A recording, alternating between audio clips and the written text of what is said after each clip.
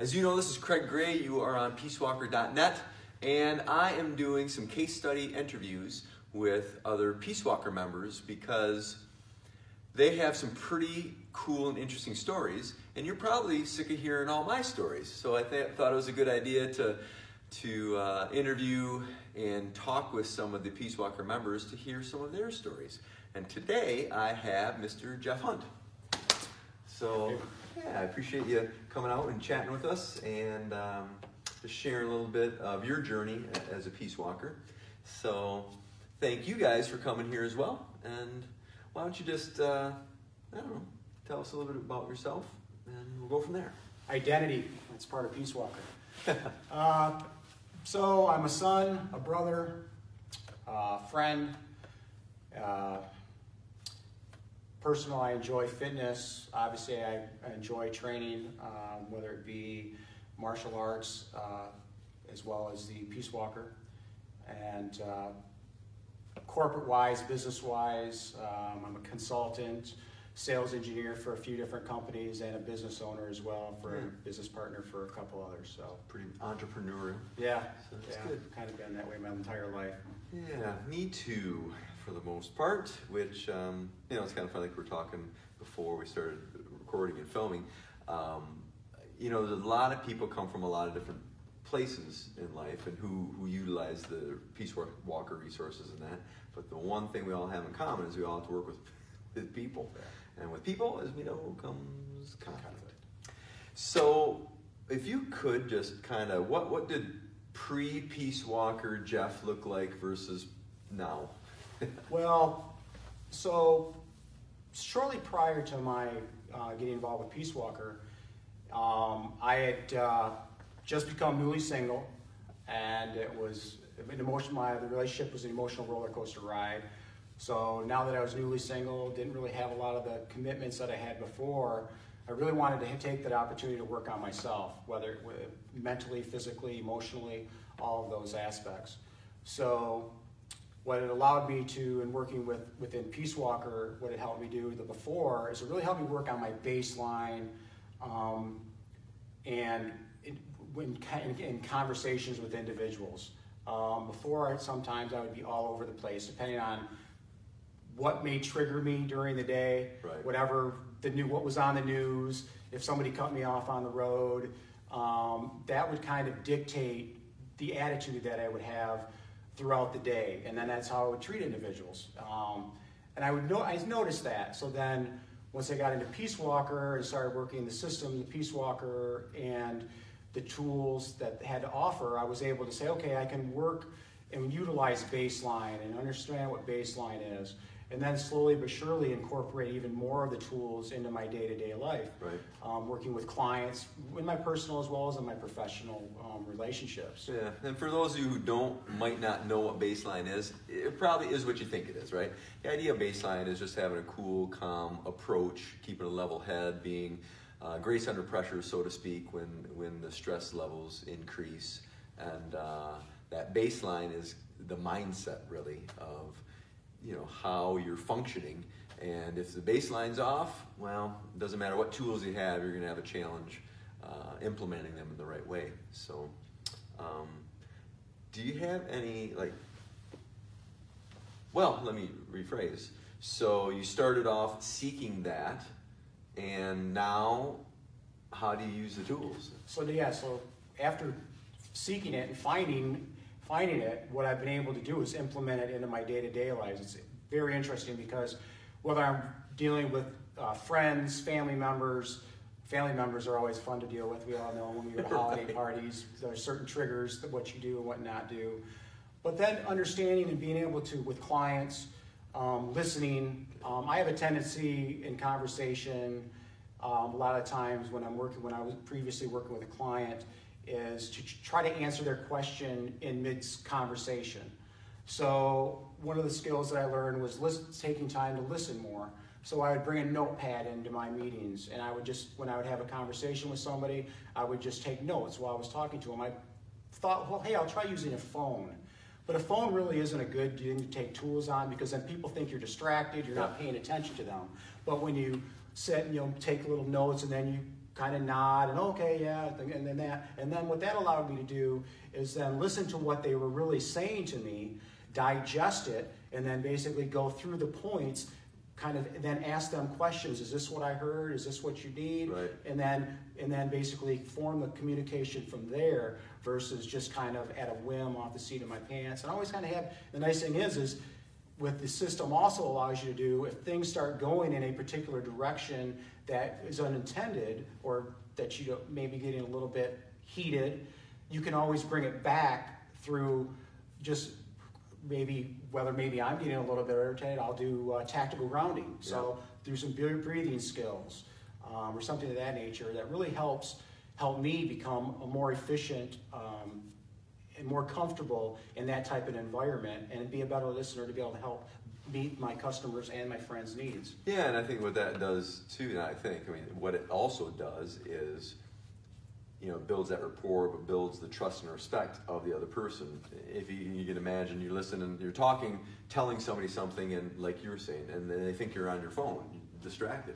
Well, that's going to start to immediately have a discord in them that can result, like if you're in the business world, it results into not as many sales. Right. If you're in the police world, it might be the difference between the person listening to you or not, or the person respecting you and maybe escalating something even to the point of it being physical or not.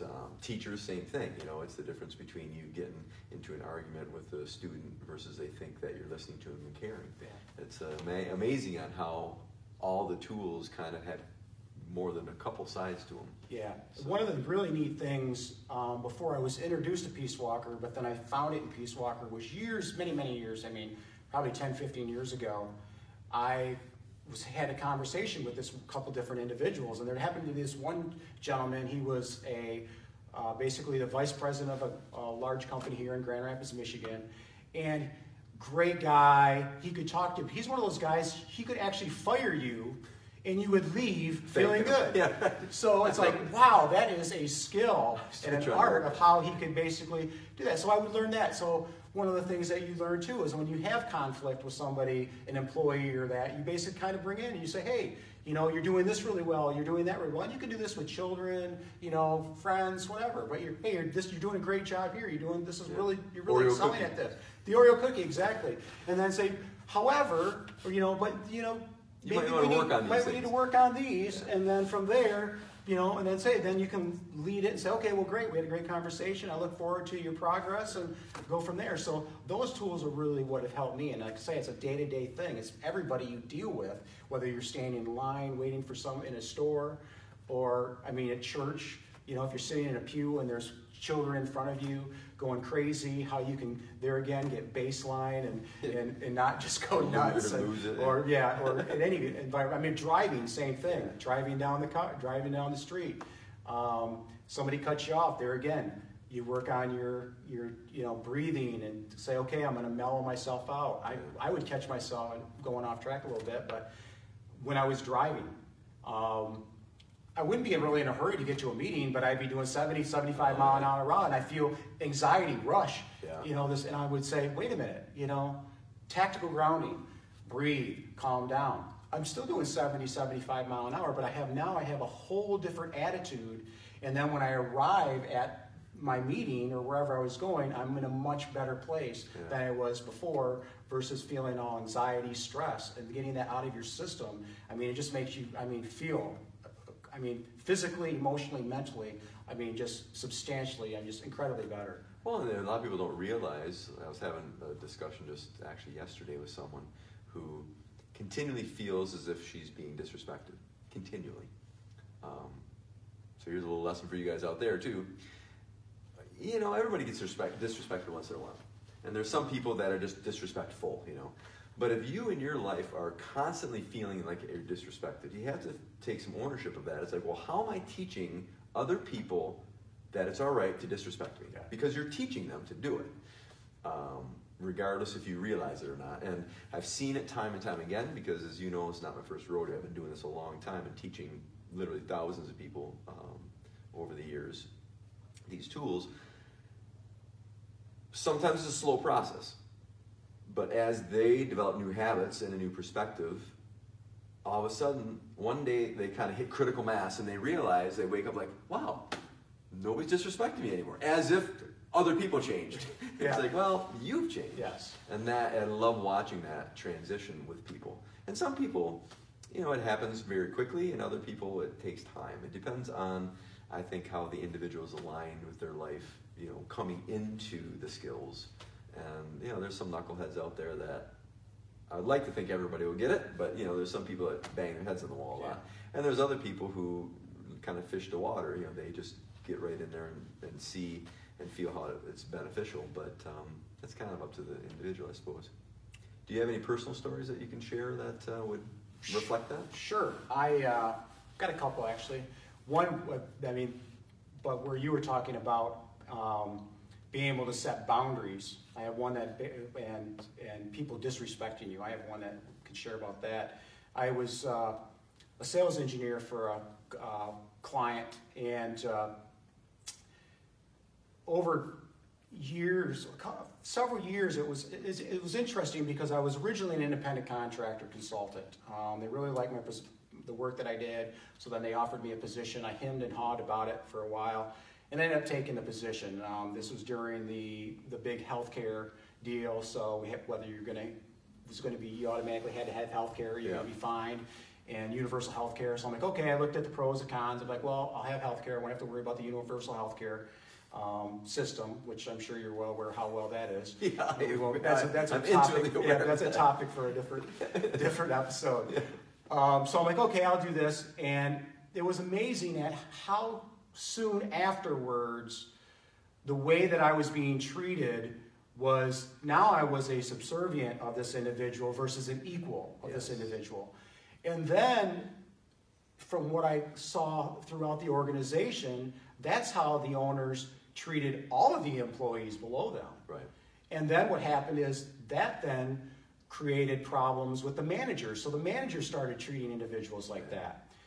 So I worked with some individuals, and we talked, and we tried to get the environment changed. And I actually talked to you one time about possibly coming in and having some conversations with some individuals.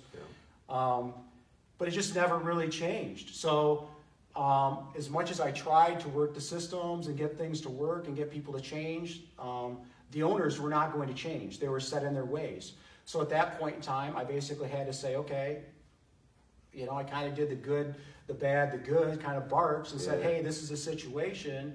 I really like working with the clients. I enjoy what you sell and enjoy the employees that we have. However, this type of treating individuals and ethics that you're running around here just don't really fit with me, because I'm all about character and integrity and ethics. Right. Apparently are not. And that's exactly was the case.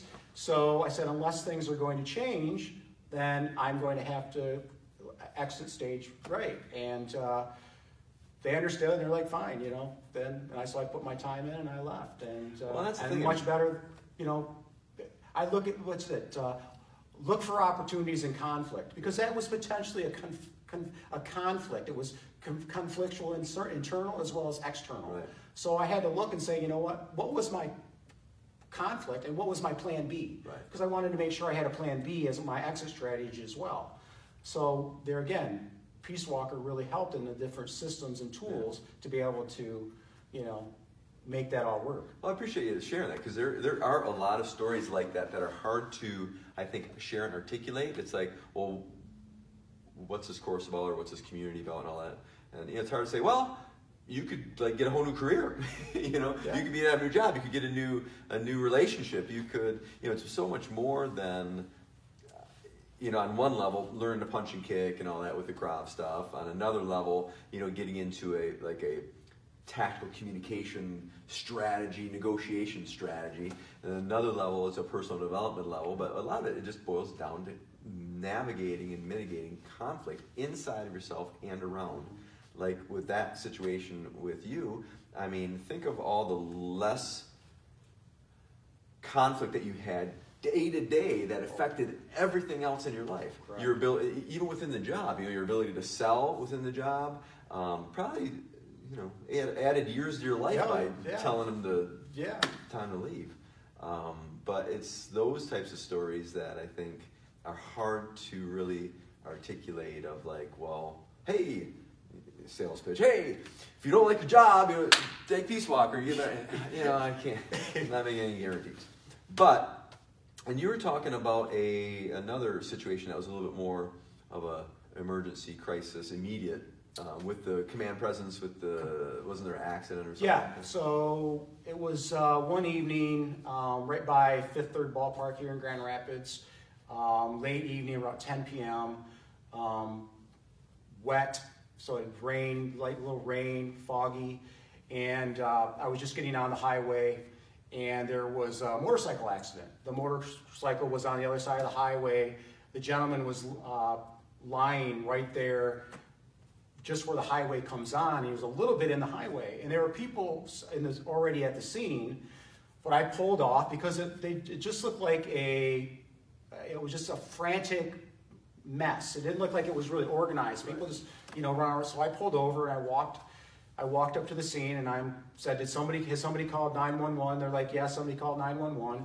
And meanwhile, 131 southbound, it's 70, 75 mile an hour there. And it's dark and it's rainy and you can't see this guy laying on the ground. He's just to pass the lane. You've got semis flying by.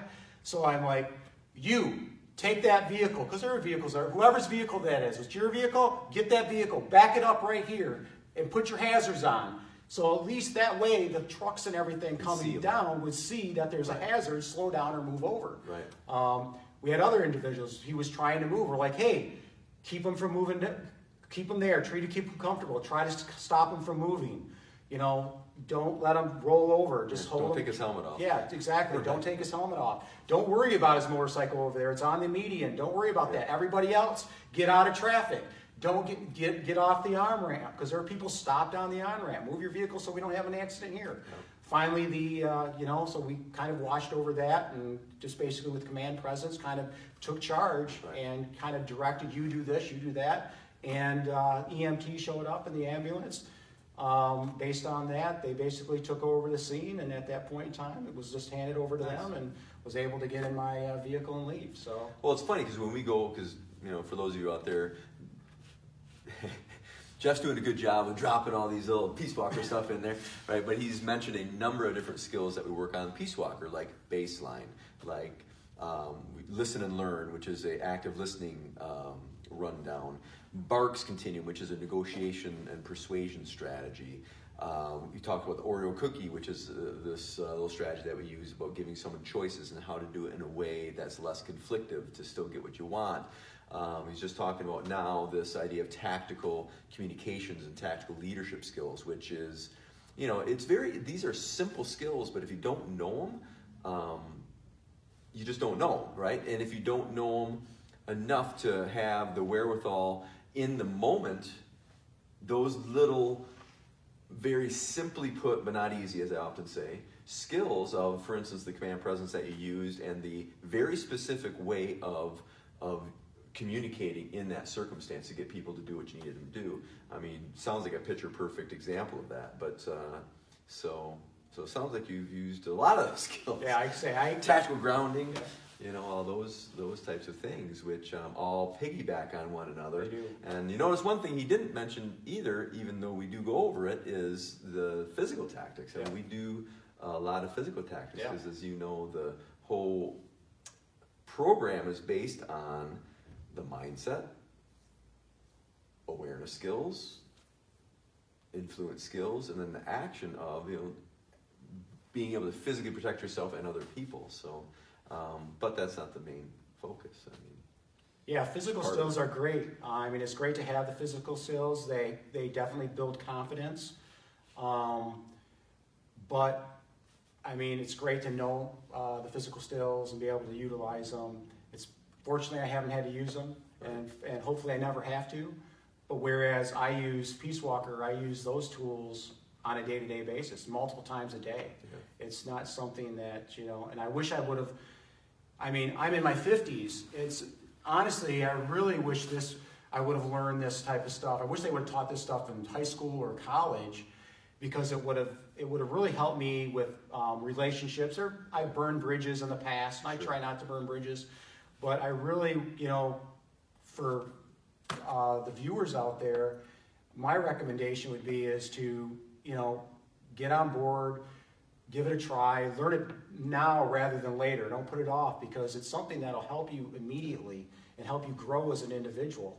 Like I say, hindsight 2020, yeah, I wish I would have learned it and it would have helped me, but I'm happy where I am at now. You're on it now, right? Yeah, that's it. That's just it. I'm in a happy place with myself now. I've eliminated a lot of drama, stress, and that out of my life, and I contribute that to like peacewalker.net and the community. Yep. The community's great. I really enjoy that. I enjoy our monthly coaching calls. Yep. We go over different topics, and it's neat that we can, if we know that, obviously we know when the coaching call is, so if we have any questions or if we're struggling on anything, we can always reach out to you, and then we can address them in a group at the coaching call. So that's really helpful and beneficial. Nice. And it's consistent. The community's great. We can utilize the community as far as resources.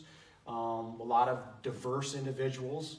So we can reach out, post something on the community, and get feedback that way as well. So it's really, really great to be able to interact and have a community that way that's that supported and like-minded. Well, I really appreciate you sharing your story and telling us a little bit about your life and how you're utilizing the skills, and I appreciate it. And I know you folks maybe get a better vision of some of the different ways that Peace Walker is used for different people's lives. And thank you for joining us, and we'll see you guys around. So keep going. Thanks.